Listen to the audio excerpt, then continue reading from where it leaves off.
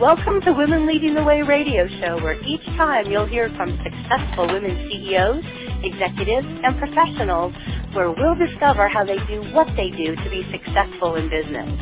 We'll be interviewing women who have overcome big challenges, women who have incredible stories of lessons learned in dealing with adversity. We'll even interview women who have started and grown successful organizations, and women who are C-level executives with unique talents and positions. Our goal is to bring successful businesswomen together to share how they're leading the way in business today. Hey, good afternoon, everyone, and welcome to Women Lead Radio, brought to you by Connected Women of Influence. I am Michelle Bergquist, your host today of Women Leading the Way, and I have a second time an amazing woman leading the way. We thought she was so fabulous on the first show. I said, please come back. We'd like to go further and just her experiences and what she's done, and I'm delighted to share today that our topic, and one that is kind of a continuum from what we did before, is I'm delighted to say that our leading lady today is Dr. Karen Gedney, and she is the owner of DRG Consulting. But more than that, it's like her background. She was a prison doctor, is now an author, and she's also a prison reform activist. And I just want to say again, Karen, Dr. Gedney, welcome to Women Lead Radio, and say hello to our listeners. Well, hello, everybody out there. And Michelle, thanks so much for asking me to come back. Exactly. Well, you're just all that is what you should say to yourself. You are. We want to unpack you more, Karen. And it's like, thank you again, because I think what was so fascinating last time, we talked a little bit about leadership, but today I really want to focus on this book that you've written. There's a lot there, because after 30 years as a prison doctor, you wrote a book. I just really want our listeners to know more about your book. Can you share where the inspiration came from, and what is the name of your book for our listeners? The name of my book is 30 Years Behind Bars, Trials by a Prison Doctor. And I think my major inspiration came when I would come back from work and certain friends or family would say to me, hey, what happened? And then I would tell them what happened, and I would hear quite and often, many times, oh my God, you've got to write a book, Karen. You've got to write a book. And I thought, okay, there's this weird fascination people have about what really goes on in prison, but also a fascination about medicine, and a fascination about a world that is really an unknown world for the most part, unless you have someone in your family incarcerated, and then you hear stories and you wonder because you really don't experience it yourself. That was the inspiration. Then on top of it, in the prison, when I would be dealing with things that were just very hard for me or just funny or weird, I would keep a journal, and I would write things down, more to get it off my chest, like my own little psychotherapy session. And then I kept those. Plus, I did a lot of programs as a volunteer on my own in the prison when I saw the need. I started substance abuse classes and HIV support groups and Toastmasters and life skills classes. And when I did these things as a volunteer, and I would give the inmates homework because I wanted them to think and also write. Some of the homeworks were just so good, I couldn't throw them away. And I kept a lot of that information over the years. In fact, I have a whole file cabinet of stuff that I saved. Wow. Yeah, and some of the guys would write poetry or they would draw, and things, the ones that were just too good to throw away, I saved. And when I retired from the prison system, and I retired, let's say not maybe when I wanted to retire, it was just the time that I thought, okay, Karen, the prison system, you've swung back and forth for so long. Now you're in a section where it's really dark again. You've done your 30 years. And if you stay, you're just going to get bitter. under the current administration. Hey, Karen, go back a minute, because go back. I want to talk about some of this, but you mentioned a couple of things I want to go backwards on. I'm like, man, there's so much to you. But go back for a moment, and you mentioned some of the, inmates, that some of the things they either shared or that you journaled about. I mean, what were some of the, without giving away too much that was in your book, but what were some of the most, I don't know, I mean, these are things that we as, John Q. Public or Jane Q. Public don't know about some of these inmates, their thoughts, what was going on. I mean, what are a couple of the stories that you shared in your book that we would be wanting to know about some of these inmates? Do you mind sharing a couple? Oh yes, certainly. And I think a big one would be, for example, when I started, it was the HIV epidemic. And a lot of people, you can imagine in the early days, they didn't know really how transmissible it was. Everybody was scared of it. There was a lot of misinformation, sort of like COVID right now, except HIV really scared people, because those people who got it, they all ultimately died. You see what I mean? For the most part. And they were young men predominantly. And they knew it was being transmitted by blood and sex, but how much blood or sex, or could it be transmitted by spit?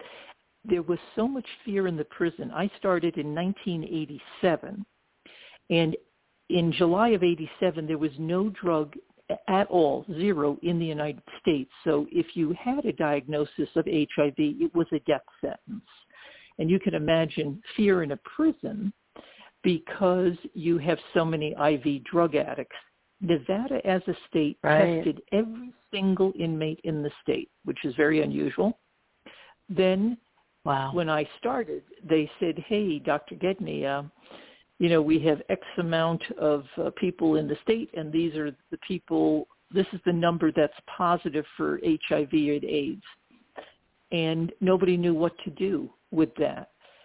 And so some of my stories relate to the men who died from it, the fear about it with the officers as well as the inmate population, why I really started HIV support groups, why I taught HIV to the custody staff, and the kickback I got from the prison when drugs came out. And as a physician, I prescribed what I thought was needed for the inmate population. And I will tell you that there were certain custody officers who basically said to me, why are you doing that? They did it to themselves. Just let them die. That sort of mentality. Wow. Right.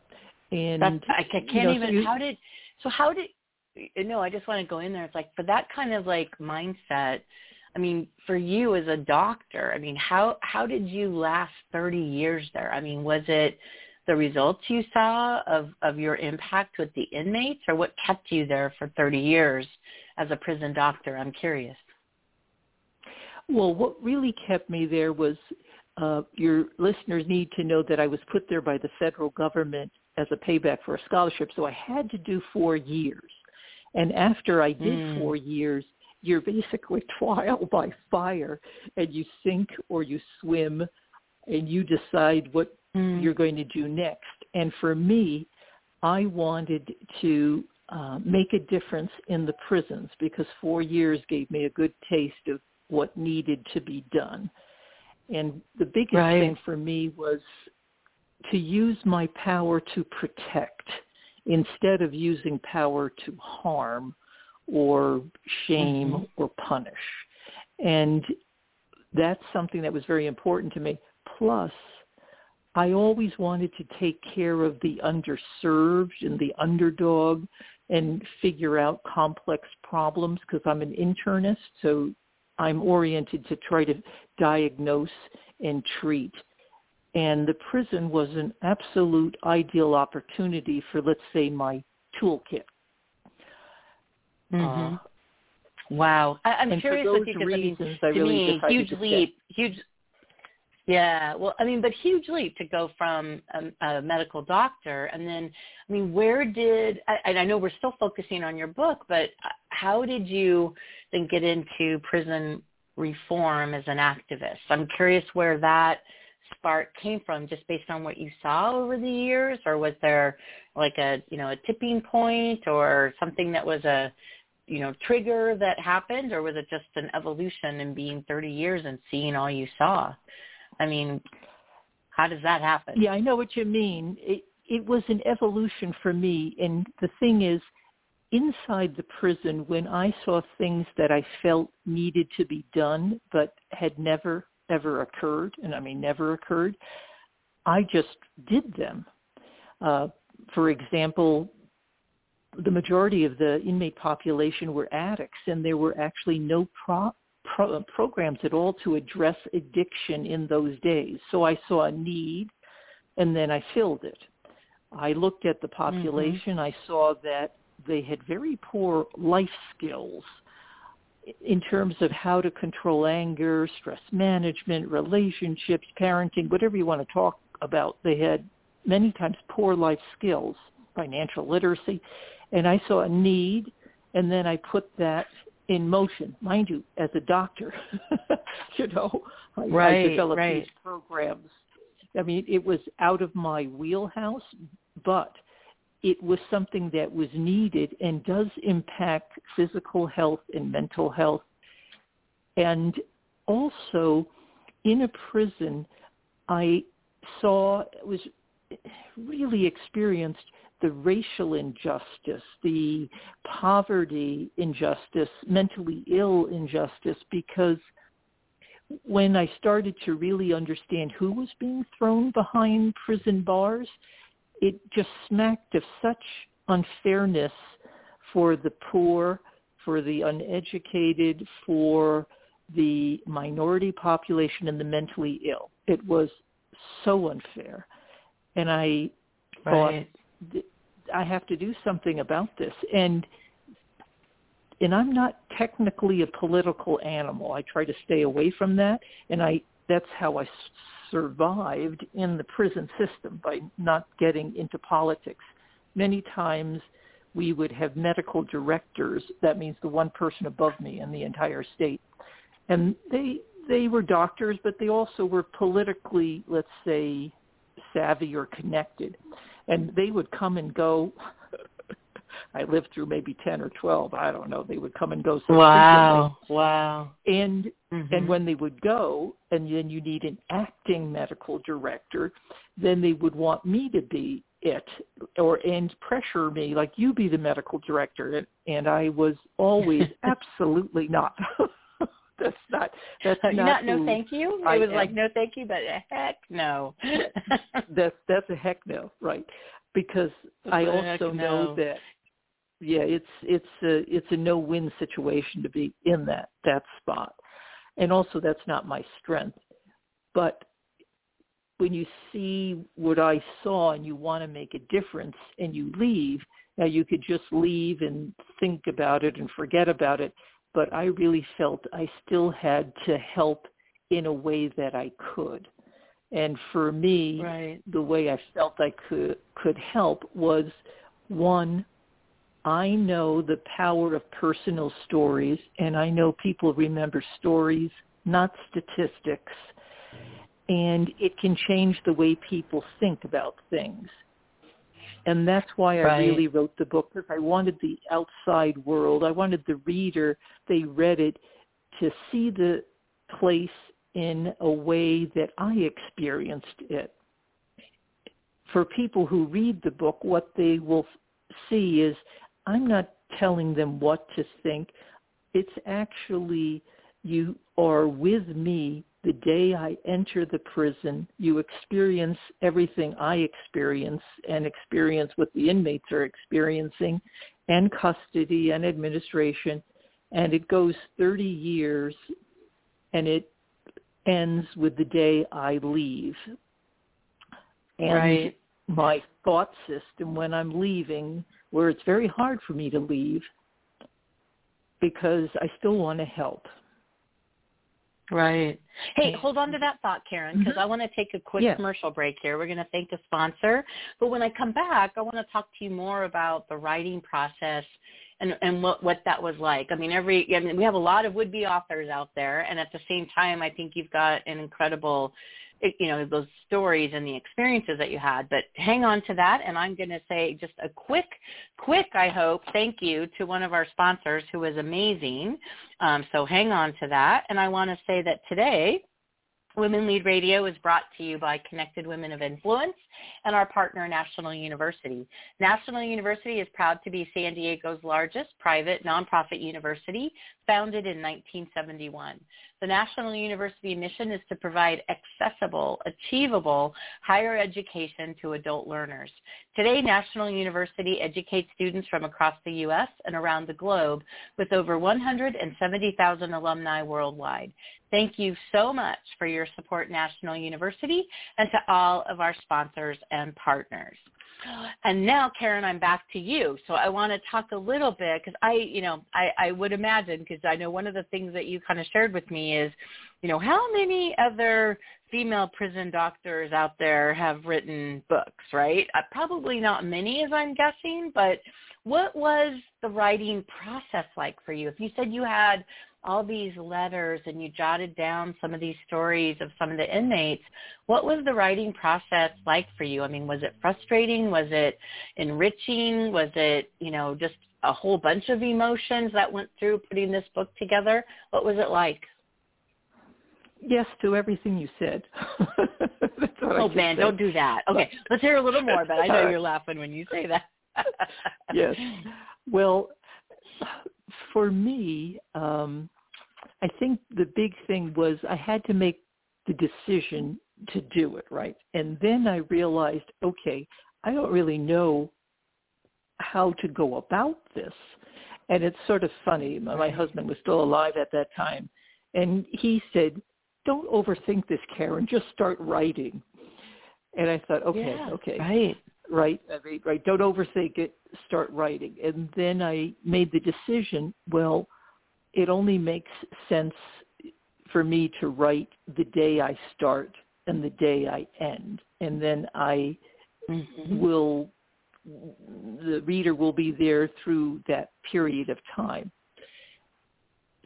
And then I also know for myself, I'm one of those people who, what should I say, is maybe a little bit more structured. And I thought, okay, Karen, for you to really do this, you have to write a minimum of 500 words a day and shoot for 2,000 words a day. Now, mind you, I had no idea what I was doing. Okay. And by the time I finished, I had like 160,000 words. And then I found out, well, that's usually way too much for books because people don't like fat books. You see what I mean? Right, correct. Right. I mean, absolutely true. It's sort of funny. I mean, I didn't even know what I didn't know. That's the thing. And it took me, I can't remember how many months it took me to finish because everything included in terms of me, I write everything down. Then I thought, okay, this is great, but now what do I do with it? And the issue is, okay, I need someone to take a look at it. And I'm at this, it was called the WIN event in Nevada. It's just a networking event where you're wandering around and meeting people. And somehow I met a woman, who was a editor and someone who also did ghostwriting, that sort of thing. And I said to her, hey, right, because at least she knew about books, right? And I asked her, I said, hey, I've written this, but I really don't know anything about books and about how to edit them or publish them or what I'm supposed to do. And then I would watch some little webinars, and they give you the pros and cons of self-publishing or trying to get a publisher. And I made a decision very early that I would self-publish because I knew that if any person was interested in it, in terms of like a publishing house or whatever, they would change it to what they thought would be sellable. And that's not really why I wrote it. I wanted them to experience it like I had experienced it. So my decision early was self-publishing. I talked to this woman, and she said, okay, what's the title? She liked the title. She thought it was an interesting potential read. And she said, look, I can look at this for X amount of money and give you a developmental edit. And then if I think it's worth anything, I can introduce you to a person I use who is a copy line editor. So she read it, and she said, okay, Karen, I like it. As a developmental edit, I want it more of a sort of a 3-act play. well, 3 acts. I love the advice. I love the advice. Right. That, okay, you start, and then you need something, the crescendo, and in my book, it's when I'm taken hostage. And so it's sort of like you're starting to know the prison, you survive the prison, and then what do you do in terms of and why you stay and what you ultimately want to accomplish, sort of like a 3-act deal. Then, I like that. Hey, just so our listeners can find it, because I think you're whetting our appetite on the book. So how can our listeners reach out and find your book? Tell us how you want people to find it. Are you on Amazon? Yes, I'm definitely on Amazon, and that was also a learning experience for me because I had no idea how to market it or promote it, and I realized all these people with #1 best Amazon bestsellers, that is a lot of monkey shines in terms of manipulating systems. And I had no idea about any of that, right? I mean, none. So the amount of knowledge that I didn't know was quite extraordinary. But I get it edited. Then I actually went to the Small Business Administration and found somebody, a female author who was a scientist, and she gave me some tips like, oh, Karen, if you do a cover, go through Fiverr and this and that. So actually she gave me some tips that I would have never known how to do my own cover. You see what I mean? Well, I love that, but can you maybe share with our listeners, because we've only got a few minutes left. I always am fascinated how quickly our time goes, but for our listeners that are out there, Karen, that are thinking of publishing a book, I mean, what are maybe 1 or 2 takeaways? If you did it over, you'd say, hey, do this, but not that, or keep aware of this. What would be maybe some slices of advice you could give our listeners, on their thinking before they publish a book? We all have those lessons learned, but we do things differently. Yeah, definitely. And I would recommend in your group, because you have a lot of women who have published a book, I think that they should definitely reach out to them in terms of understanding the nuggets that they learned the hard way, like I did. And also, they need to really talk to people who are actually editors, publicists, marketers, people in the business. I never talked to anybody really technically in the business. I was sort of just winging it and making mistakes as I went through the whole process. And they have a lot of webinars now. I mean, not so much when I left, but now with the Zoom and the webinar world going crazy, you can basically start accessing something I didn't do, like YouTube, how to publish a book. YouTube, how to market a book. It's amazing what's there on YouTube, isn't it? Yeah. Right. And I never really did that. I don't know. It never actually occurred to me to access YouTube and all these other platforms when, to me, in my mind, because maybe I'm old, it was like, okay, you write a book, right? That's what I thought. Right. I love it. But in our limited time left, because I feel like I'm hopping all around, what you didn't answer for me is how people can find your book. So tell your title again. And the best thing. Yeah, tell people how they can find your book. Yeah, they need, the best thing is go to Amazon. It's on Amazon. It's 30 Years Behind Bars, Trials of a Prison Doctor. And it's available in Kindle. And I did the audio, so it's also Audible. Very cool. And my website those are so popular right now. Right. For when you walk. And my website is discoverdrg.com, and the book is there as well. Great. Love that. Hey, here's how I want to wrap up, because I know you said there was anything else I should know. And I know because of a couple of our conversations, but you also kind of shared this with me when I asked you on things I should know or ask you about. Why, talk to me a little bit about how important mentoring is to you and what you mean by that. Well, when someone says they're a prison reform activist, they usually are coming at it from specific angles. My thought is holistic prison reform, where I look at it as a doctor, where you prevent people from ending up in prison, healing them when they're in prison, and then supporting them when they leave. That's holistic. But the mentoring piece is the prevention end predominantly for me. The thing is, there are so many kids at risk for going down the wrong path because, one, they don't have fathers, their peer groups are not good, they come from poverty, they are exposed to violence. And I think that if you mentor kids at risk and give them some life skills and some love and some attention, they are far less likely to spin into the world that puts them in the criminal justice system.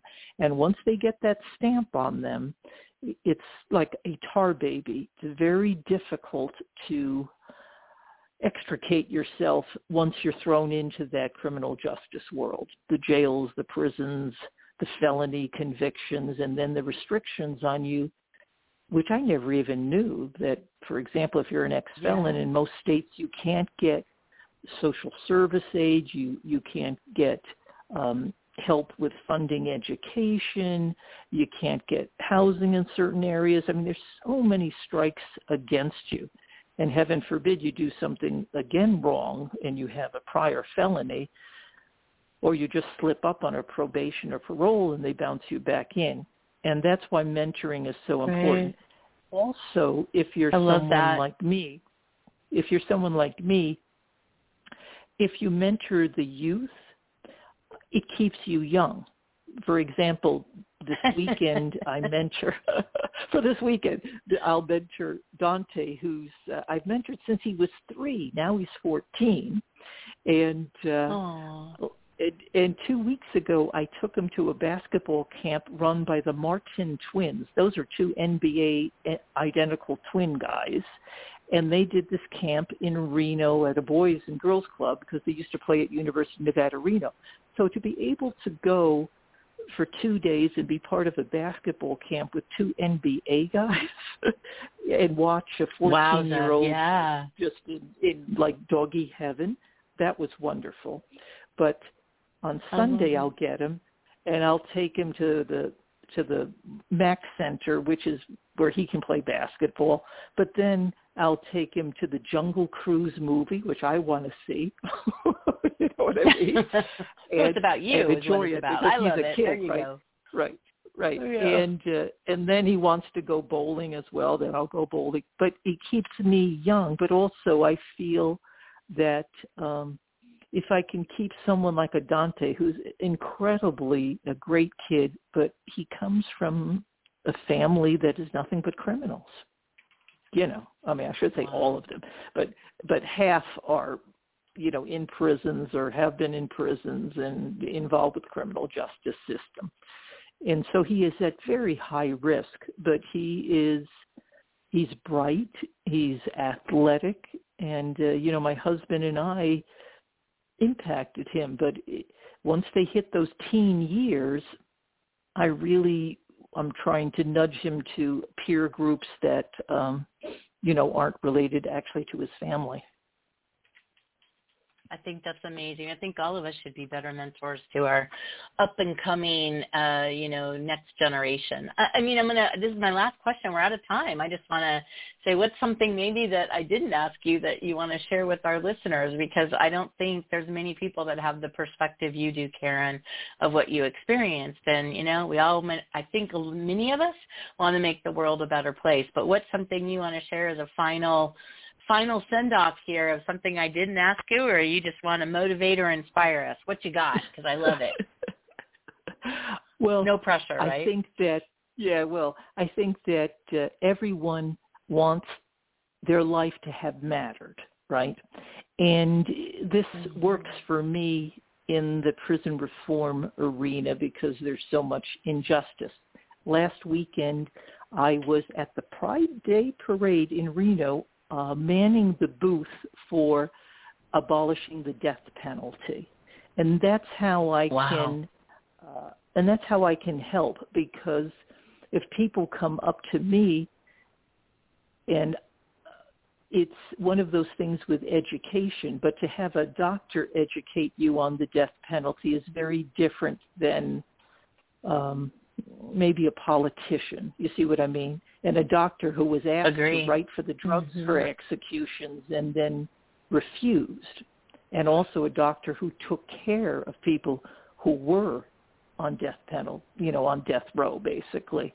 That's a different type of person that they can interact with. And then and then I'm always curious to find out what their interest is. And, sometimes it's interesting why people say what they do. Like I had some people who said, well, I don't know, I'm against the death penalty. And this one lady said, I don't know if I'm against it because someone murdered my brother, right? And and I will say that I have had readers read my book, because I also have a section on executions, who read my book and actually contacted me and said, I think differently about this, and I had a family member who was killed by XYZ. So what an you impact. Never know where you make a difference. Yeah, I think, that's the way to end it. I mean, we're out of time. I can't believe it, but, you never know where you make a difference. And I want to tell our listeners, first of all, Karen, thank you for coming back. I think there'll be other rounds, but, the book is 30 Years Behind Bars, Trials of a Prison Doctor by Karen Gedney, MD. You are amazing. I just want to say thank you again. I want to say thank you to our listeners and Karen for being with us. I think this will be multiple things, and I think you've got a lot to say to people. And to our listeners, thank you for being loyal. We're an international show, and we're here every Monday mornings at 9 a.m. Pacific time and Fridays at 2 p.m. Pacific time. So for myself, Karen, I'm going to bring you into this and say thank you, and to everybody, have an awesome weekend. Be safe, be well, support others, and to that, have a wonderful weekend, and we'll see you on the next Women Lead Radio Show. Women Leading the Way is produced by Connected Women of Influence, the premier private membership organization where like-focused, business-to-business executive and professional women connect, collaborate, and cultivate a vast network of high-level affiliations, resources, and professional relationships. For more information about Connected Women of Influence, please visit our website at connectedwomenofinfluence.com.